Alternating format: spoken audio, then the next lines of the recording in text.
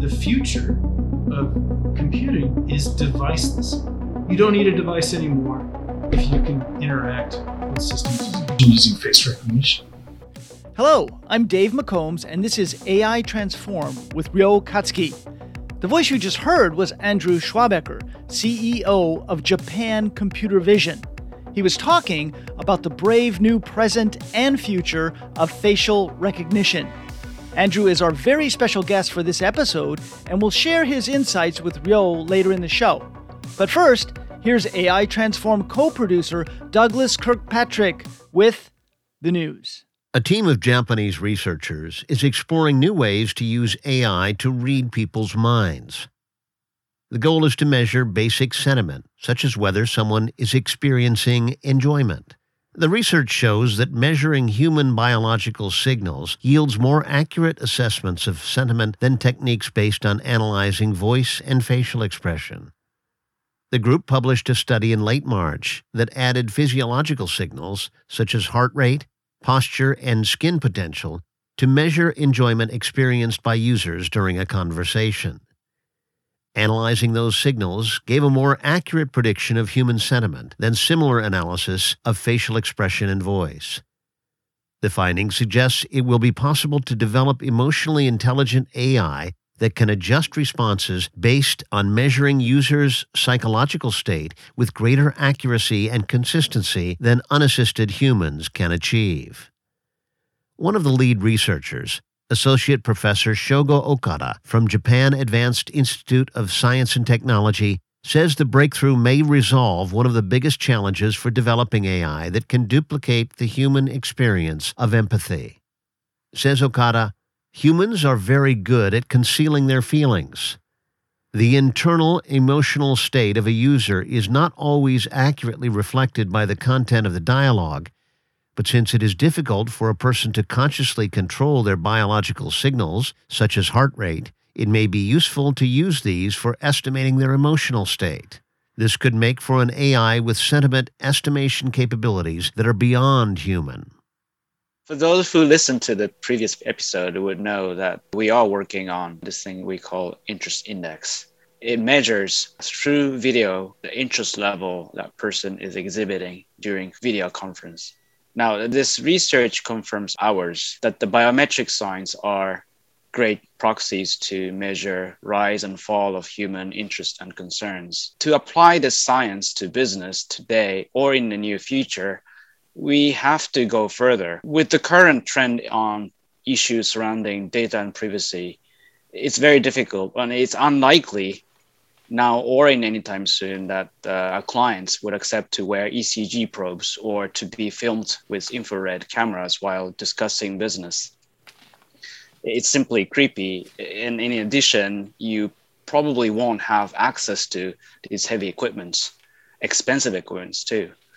The visual and audio cue is all you have to go with, in a video conference, for example, or even in face-to-face. We're using same science that these guys have done, teaching our AI with visual cues that are correlated with the biometrics proxies. And I can see a future in which ECG and other data are continuously monitored by tiny chips that are not necessarily embedded in your skin, but attached to you. Could even be something as simple as a watch. But I do think the future of constant monitoring of physiological signals is here. Now, I think this objection that you brought up, consent, right? Are customers going to consent to this? I think they will. It's going to take some time, and I think it's going to be a whole process that is going to key mostly on people's health. People are going to be willing to do it because they'll see the advantage of monitoring these things for their health. But at the same time, that same data could then be used in the type of matrix that you're describing that predicts sentiment as well. You're absolutely correct that that's not happening today. And for people who are developing business solutions, I think it's going to have to be very simplified compared with what these folks at the Japan Advanced Institute of Science and Technology are working on. We're working with at the University of Saitama with Professor Watanuki. Research center there is specialized in this thing called human interface.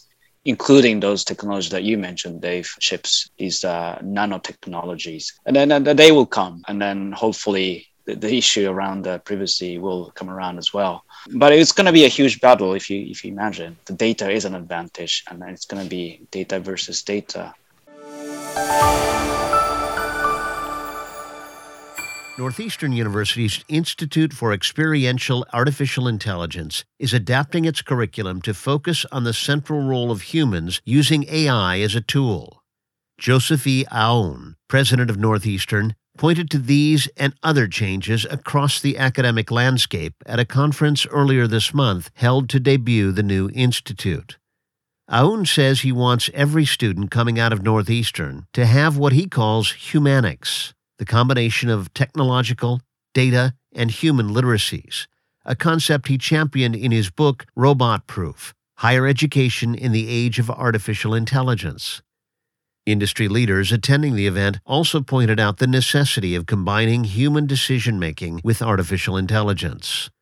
Lila Snyder, Chief Executive Officer of Bose, said the company must rely on humans to ultimately determine when its headphones should automatically activate noise cancellation. The function can then be added to the device using an algorithm to determine when those circumstances actually occur. This noise cancellation topic really made me think because what is noise? I mean, what is noise to you isn't noise to me.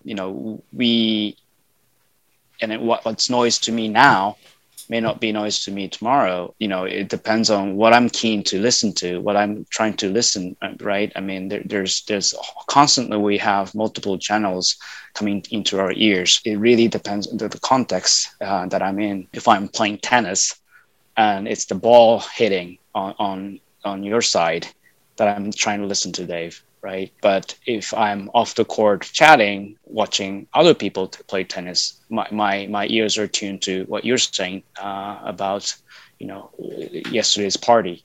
So that context, you've got to eventually, let the humans decide what to treat noise, what to treat as a relevant information. It is very easy to forget, as you point out, just how complicated and just how complex human responses to stimuli are. It goes back to the centric AI I was pointed out very often by Stuart Russell, my professor at UC Berkeley.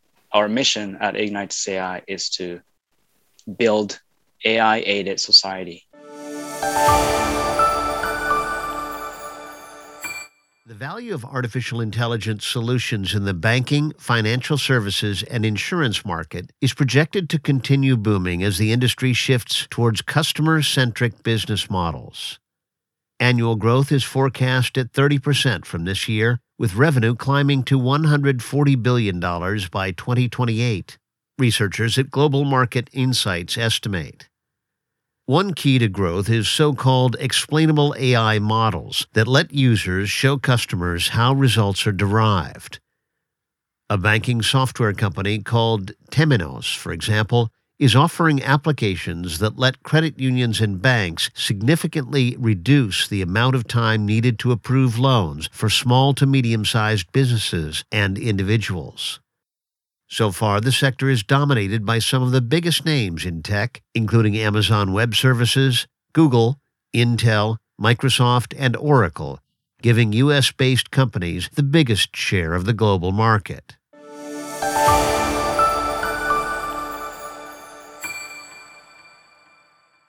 Artificial intelligence governance was on the agenda in a meeting between U.S. President Joe Biden and Singapore's Prime Minister Lee Hsien Loong. The technology was mentioned in a White House statement following the March 29th summit in the context of the U.S.-Singapore Partnership for Growth and Innovation. The U.S. and Singapore agreed to develop an interoperable ethical framework for governance of artificial intelligence. They also plan to strengthen partnerships in advanced manufacturing. More broadly, the U.S. has been seeking to cement technology alliances in Asia in an attempt to outflank China's push for wider industrial use of 5G, artificial intelligence, and the Internet of Things. The statement also mentioned plans for a business development mission to Singapore. Thanks, Douglas. Here's Ryo with this episode's conversation. Our very special guest today is Andrew Schrabecker, CEO of Japan Computer Vision.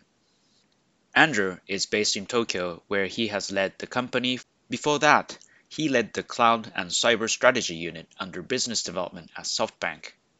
He also led corporate investment and joint venture activities at SoftBank Telecom America in Silicon Valley. As a leading facial recognition solutions provider in Japan, JCV is backed by internet investing giant SoftBank. The company also has a key technology alliance with SenseTime, the world's leading provider of facial recognition algorithm. As AI spreads across industries, facial recognition use cases are growing fast. But the providers must convince consumers that the data gathered in the process will not be used in any threatening ways. Schrabecker graciously took some of his time to walk us through how JCV is dealing with the challenges and opportunities in the industry. His company has already identified 35 use cases for facial recognition backed by artificial intelligence and 10 million potential customers in Japan. Revenue is more than 60 million after raising 25 million to start the company 3 years ago. Rapid growth hasn't always been assured. Big competitors loom, and some consumers still need to be persuaded that the technology is safe enough to be used everywhere, from banks to convenience stores, taxi, government offices, and public spaces. JCV is navigating this partly by establishing a business model that has no need to mine customer data, Schrabecker says. The goal is to instead to make consumer experiences better without harvesting their data. Schrabecker spoke with us at JCV's showroom in Roppongi. Our technology, like we mentioned, is based on enabling people to have a better consumer experience. Right? We'd like them to have a happier consumer experience, because their convenience of remembering, what kind of order you had at the restaurant. You could, if you go there with your family, you don't have to say, yes, I want, 3 yakisoba, 1 udon. They can remember exactly the way you like your yakisoba, right? Yeah. So that really benefits the consumer. And what we got into when we started to deploy basic face recognition services is really the Japanese government guidelines. Was the first thing we had to make sure that we were, I think in full compliance. And SoftBank is of course our parent company, and they have their own internal security guidelines. And so we had to make sure we adhere to those, and those are even more strict, I think, than the Japanese government ones. Mm-hmm. So, of course, that limited the type of functionality we could offer. But what we found is that actually our business model was not selling any of this information. Mm-hmm. It was not an advertising or, insights driven into advertising business. As we know, a lot of the technology today, like search engines or social networks, are completely monetized based on selling the information about the consumer. Yeah. That's not our model. So we didn't really encounter anything that was, I think, a privacy issue per se because of the goal we had. But we definitely encountered a lot of animosity and questions and concern. To use your technology, businesses have to believe it's completely safe. What are you doing to convince them of that? Our idea with the company was that that we had to draw our own line from day one. And that line is our ethical use policy. Mm-hmm. We have our ethical use policy that we put together in 2019 when we started the company. And the idea is we would not use the technology in any way that really infringed on human rights. Yeah. And so when it comes to, these types of technologies putting people in jail, everybody starts to get really nervous really, really quickly. So we've never played in that space of using this as kind of a security function. Mm-hmm. We focused on making life better. And, we found a couple areas that we could do that. One is, with the pandemic, we found out that actually we were one of the first companies to put it together, that we could use face recognition and this idea of getting the IR image from an infrared camera. Yeah. And then we could align the face in the IR image with the face in the camera image, the RGB camera, and we could infer the body temperature, the skin temperature. You know. And we found we could eventually get a solution that worked about as well as a skin thermometer in terms of accuracy. And so we launched that product in 2020 in February. March. Yeah, and that just was everywhere in Japan. We have literally, I think, 17,000 devices. We sold 11,000 locations. So that's become a huge use case. And then now we see, we can walk around Tokyo Midtown here where we're sitting, and we can take you to 3 or 4 major retailers. We'll walk over there later, and you can see our technology in use. Now they're using it purely for creating a safe environment for their customers, and also in response to the Japanese government guidelines on they want to take the body temperature in the shop. But for us, it presents an amazing hospitality opportunity. Yeah. Because now we have actually a system where we can understand how many people are there, right? And we can understand how many people walk by, the rate where they walk by, all these kinds of things that don't involve the identity at all. They're just really useful statistics about how many people are in my store, what are the busy times of the store, and then maybe if you can understand how many unique people came to the store because you have some kind of face recognition that works anonymously, then that gives you some really interesting information, because now you understand how many people walked in. And then, of course, you have your point of sale data. You understand how many transactions you did.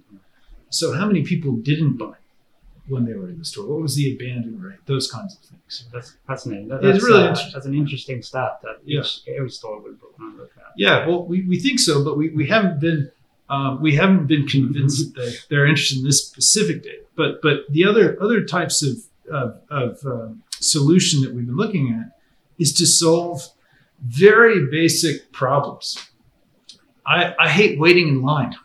You probably hate waiting in line as well, right? So, these types of solutions can help you understand how long the line is. So I think we were in the airport in Miyazaki or somewhere in Japan, and we realized that, wow, there's this security line, and we don't know how long we're going to wait in the security line. And there's 3 security lines, and you pick the wrong line at 5 p.m. and you're trying to catch a 5:30 flight. Man, you're going to miss your flight. So we thought that we could put the how long the waiting time is approximately, because we understand this kind of flow information, and then it just makes living in public spaces like airports, shopping malls, train stations, all these kinds of things much easier. And that was like a big advantage of the technology. It doesn't involve identity or any of these hot topics, shall we say.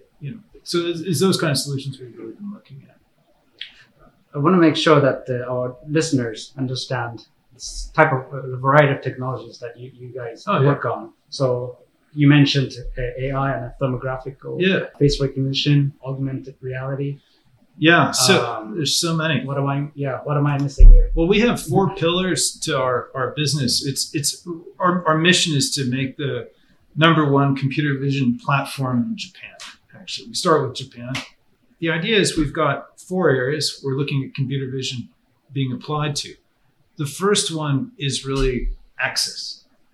And that's where we start. Can I open the door with my face? If I can use face recognition to open the door to my office, to my home, to my appointment, whatever it is, I don't need to carry the key card. If I go to the elevator in the morning to hit the key card in the elevator and I have a Starbucks coffee in my hand, I don't spill it.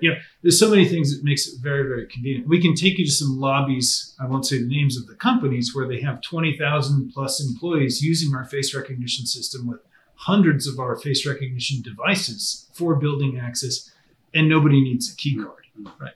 And so that's a great use case. We think there's a big value there. The second platform we created is about identity. And this was to have a large-scale face recognition system that we could use for platforms like payment platforms, so doing payments with your face. And this system is also used so you can sign into your Gmail account or your Salesforce.com, whatever kind of enterprise software you're using, you can use face recognition as an authentication factor. And then you can sign in and you don't have to remember the password. Yeah. So we're thinking, well, instead of having a forgot password button, we can have I forgot my face. You don't forget your face. So it's very, very easy to use the identity platform to log in.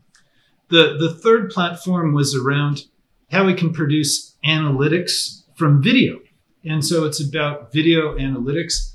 And you can see here in our demo lab, we have a shelf, and the shelf has got a bunch of retail, apparel products on it. And then the people who are standing in front of the shelf, we understand the basic demographic information, how many people there were, the time of day, those kind of thing. And if they pick a product up off the shelf, well, we have an RFID system there, and you can understand the RFID event, which shirt did he or she pick up. And then we don't know the identity, but we know the demographic of the person interested in the product. So that was about the video analytics. And the fourth platform, it's very new, is around AR. And AR is using computer vision to basically modify the real image that we see with the camera. And so one example is virtual try-on. When you order shoes on Amazon, maybe you order a pair of shoes on Amazon, like this pair of, I won't say the brand, but if you put these shoes, you buy these shoes, they're blue sneakers, and you get them in the box on Amazon, you put them on your feet. You're like, well, I really don't like the way they look on my feet. Right. So with AR, we can create kind of a shoe lens, if you will. And so you can see how the product would look on your feet right there with your phone. We can show you this. Obviously, it's hard to hear on the audio format, but this type of virtual try-on we think will be big in e-commerce. And so that's been the major use cases. And there's also using, you may have used Google Maps to do the AR navigation. That's really useful for shopping malls and train stations like Tokyo Station, places like that are hard to navigate with the GPS. And so computer vision comes in there to do the visual positioning system. So we have one of those as well. So it's 4 areas, and you can think of it really as like an AWS, like a cloud computing platform, but instead of for IT infrastructure, it's all for computer vision. Mm-hmm. So our goal is to have a computer vision platform, because I think that the future of computing is deviceless. You don't need a device anymore if you can interact with systems using computer vision, using face recognition. You can leave your house without your smartphone, without your wallet, without your cash, without your keys, and you can do everything you need to do. So that's what we're thinking is really the next platform here. Well, that's exactly to your point. That's convenience for people. Yeah. But there's a trade-off, I suppose, right? You gotta be willing to, give your who you are identity. It's part of the experience as well. Yeah, I think so. Yeah. But you don't need to give your specific identity. And what we've found actually with all of these technologies, if you think about the first personal computer, I'm old enough to have had a personal computer when I was a kid.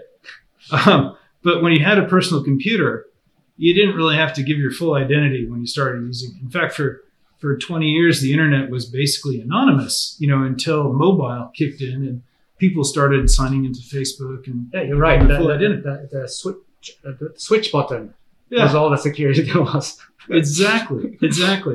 And then that's when things like e-commerce became possible, because you really understood the person who was buying the product, in a much deeper way.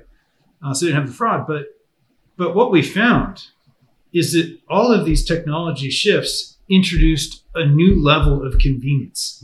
When I had the smartphone, I could put it in my pocket, take it wherever. I can call the Uber, I can sign into Uber with whatever. I can pay however right there on my smartphone. And yeah, I'm telling Uber where I am, right? I'm telling them who I am. They know where to pick me up. They know where I'm going. But that is a trade-off. I'm trading privacy for convenience. And at least American consumers have done that at every possible opportunity they've been given. You mentioned SoftBank is one of your big... They're one of our friends, yes. How big of a part does that play in your strategy and what you guys do? SoftBank in Japan is amazing. So I think people probably in the United States don't really understand SoftBank very well. SoftBank is I always compare it to people who don't know, to Berkshire Hathaway. People know Warren Buffett, right? Yeah. In the United States, and Masayoshi Son in Japan, right? But they don't know that Warren Buffett owns Geico. And Geico is a big insurance company that generates all the cash, a lot of the float that they can invest.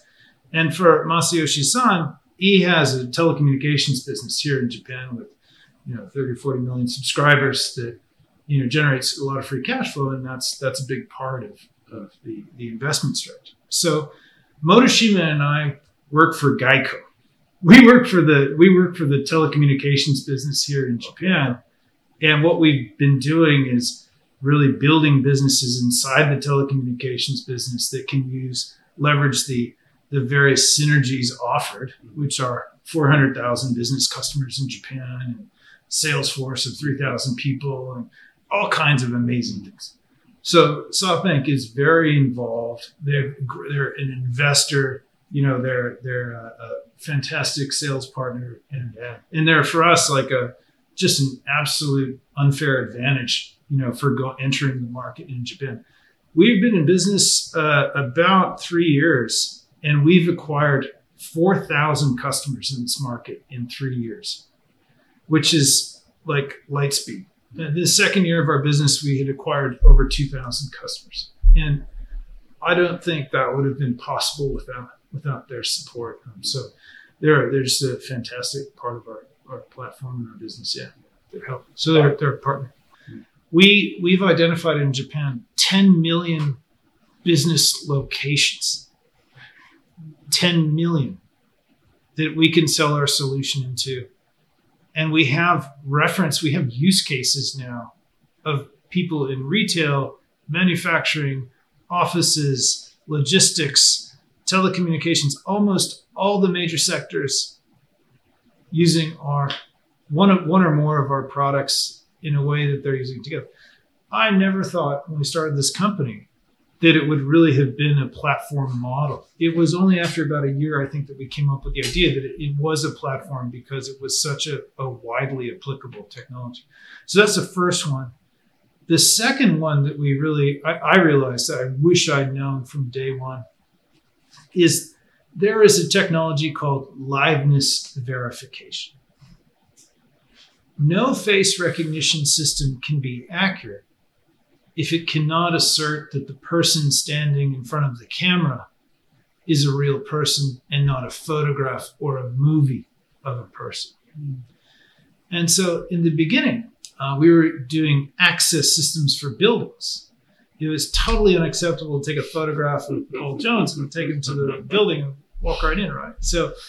So we, and certainly for payment, if I take a photograph off the internet of Richard Branson or somebody and I try and pay, at a restaurant, that's just not going to work. So the idea of liveness verification, understanding how that technology could be developed, and we probably would have, the first camera we would have been purely designed around that. How we could sell that tech. So we have various liveness verification. That was kind of the big problem which we'd solve from day one. So you've established a very solid presence in a very future-oriented business that's growing fast with a bunch of new and well-established players. When you look at the industry and the landscape, what's your biggest concern? Well, from 2003 to 2010, I was in the cloud computing industry in the Bay Area, and I started a company doing cloud computing before there was cloud computing. And Jeff Bezos started in 2006, and I saw what happened. After 3 years, I sold the company. So being run out of a business by Amazon, I'm very cognizant of Amazon. They definitely keep me up at night. What's going on over there? I don't know. So I'll say that's the one thing that worries me. Is what Jeff Bezos would do. And now having been in Japan, I would definitely start more companies here in Tokyo. I mean, it's amazing the kind of people you can find. They're amazing people, and and the quality is so good, and it's a great place to live, especially Tokyo is fantastic. Everybody loves it. But there's great resources here, amazing human resources. And in the Silicon Valley, you can't find people to do anything. It's so hard to hire. It's become harder out here, yeah. It's so hard. And you're competing with Google and Facebook and Apple, and they have, just a very, very difficult cost model to compete with. There's no way. I mean, we could take we raised $25 million 3 years ago to start this company. We've acquired 4,000 customers, and we've done $60 million in revenue cumulatively over those 3 years. So try and do that in Silicon Valley. I don't think you can do it. It's too expensive. So Tokyo is much cheaper. There are many more resources, and we have amazing commercial partners here like SoftBank. And the nice thing also is that it's one of these places where there's not so many people to know. Actually, we can be in touch with anybody. It seems like the network has developed so quickly. But the U.S. is a great place too. There's so many brilliant people, and it's so competitive. So it's different. But I really enjoy Japan. I hope I can do more stuff like this here. Well, Andrew, I have a feeling you'll be doing a lot more stuff here, given the breadth and depth of Japan Computer Vision's offerings in an area where the potential for growth is so vast. Thank you very much for taking the time to offer your insights to our listeners. You're most welcome to return anytime, as I'm sure Japan Computer Vision will continue to make waves and surf them.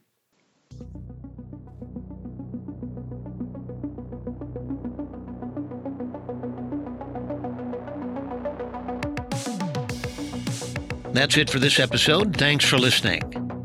Please subscribe, like, and share the podcast. Send any questions, comments, or suggestions to podcast@ignitus.ai. That's podcast@ignitus.ai. Be sure to listen to our next episode featuring more news and interviews on human-centric AI. Until then, keep on transforming.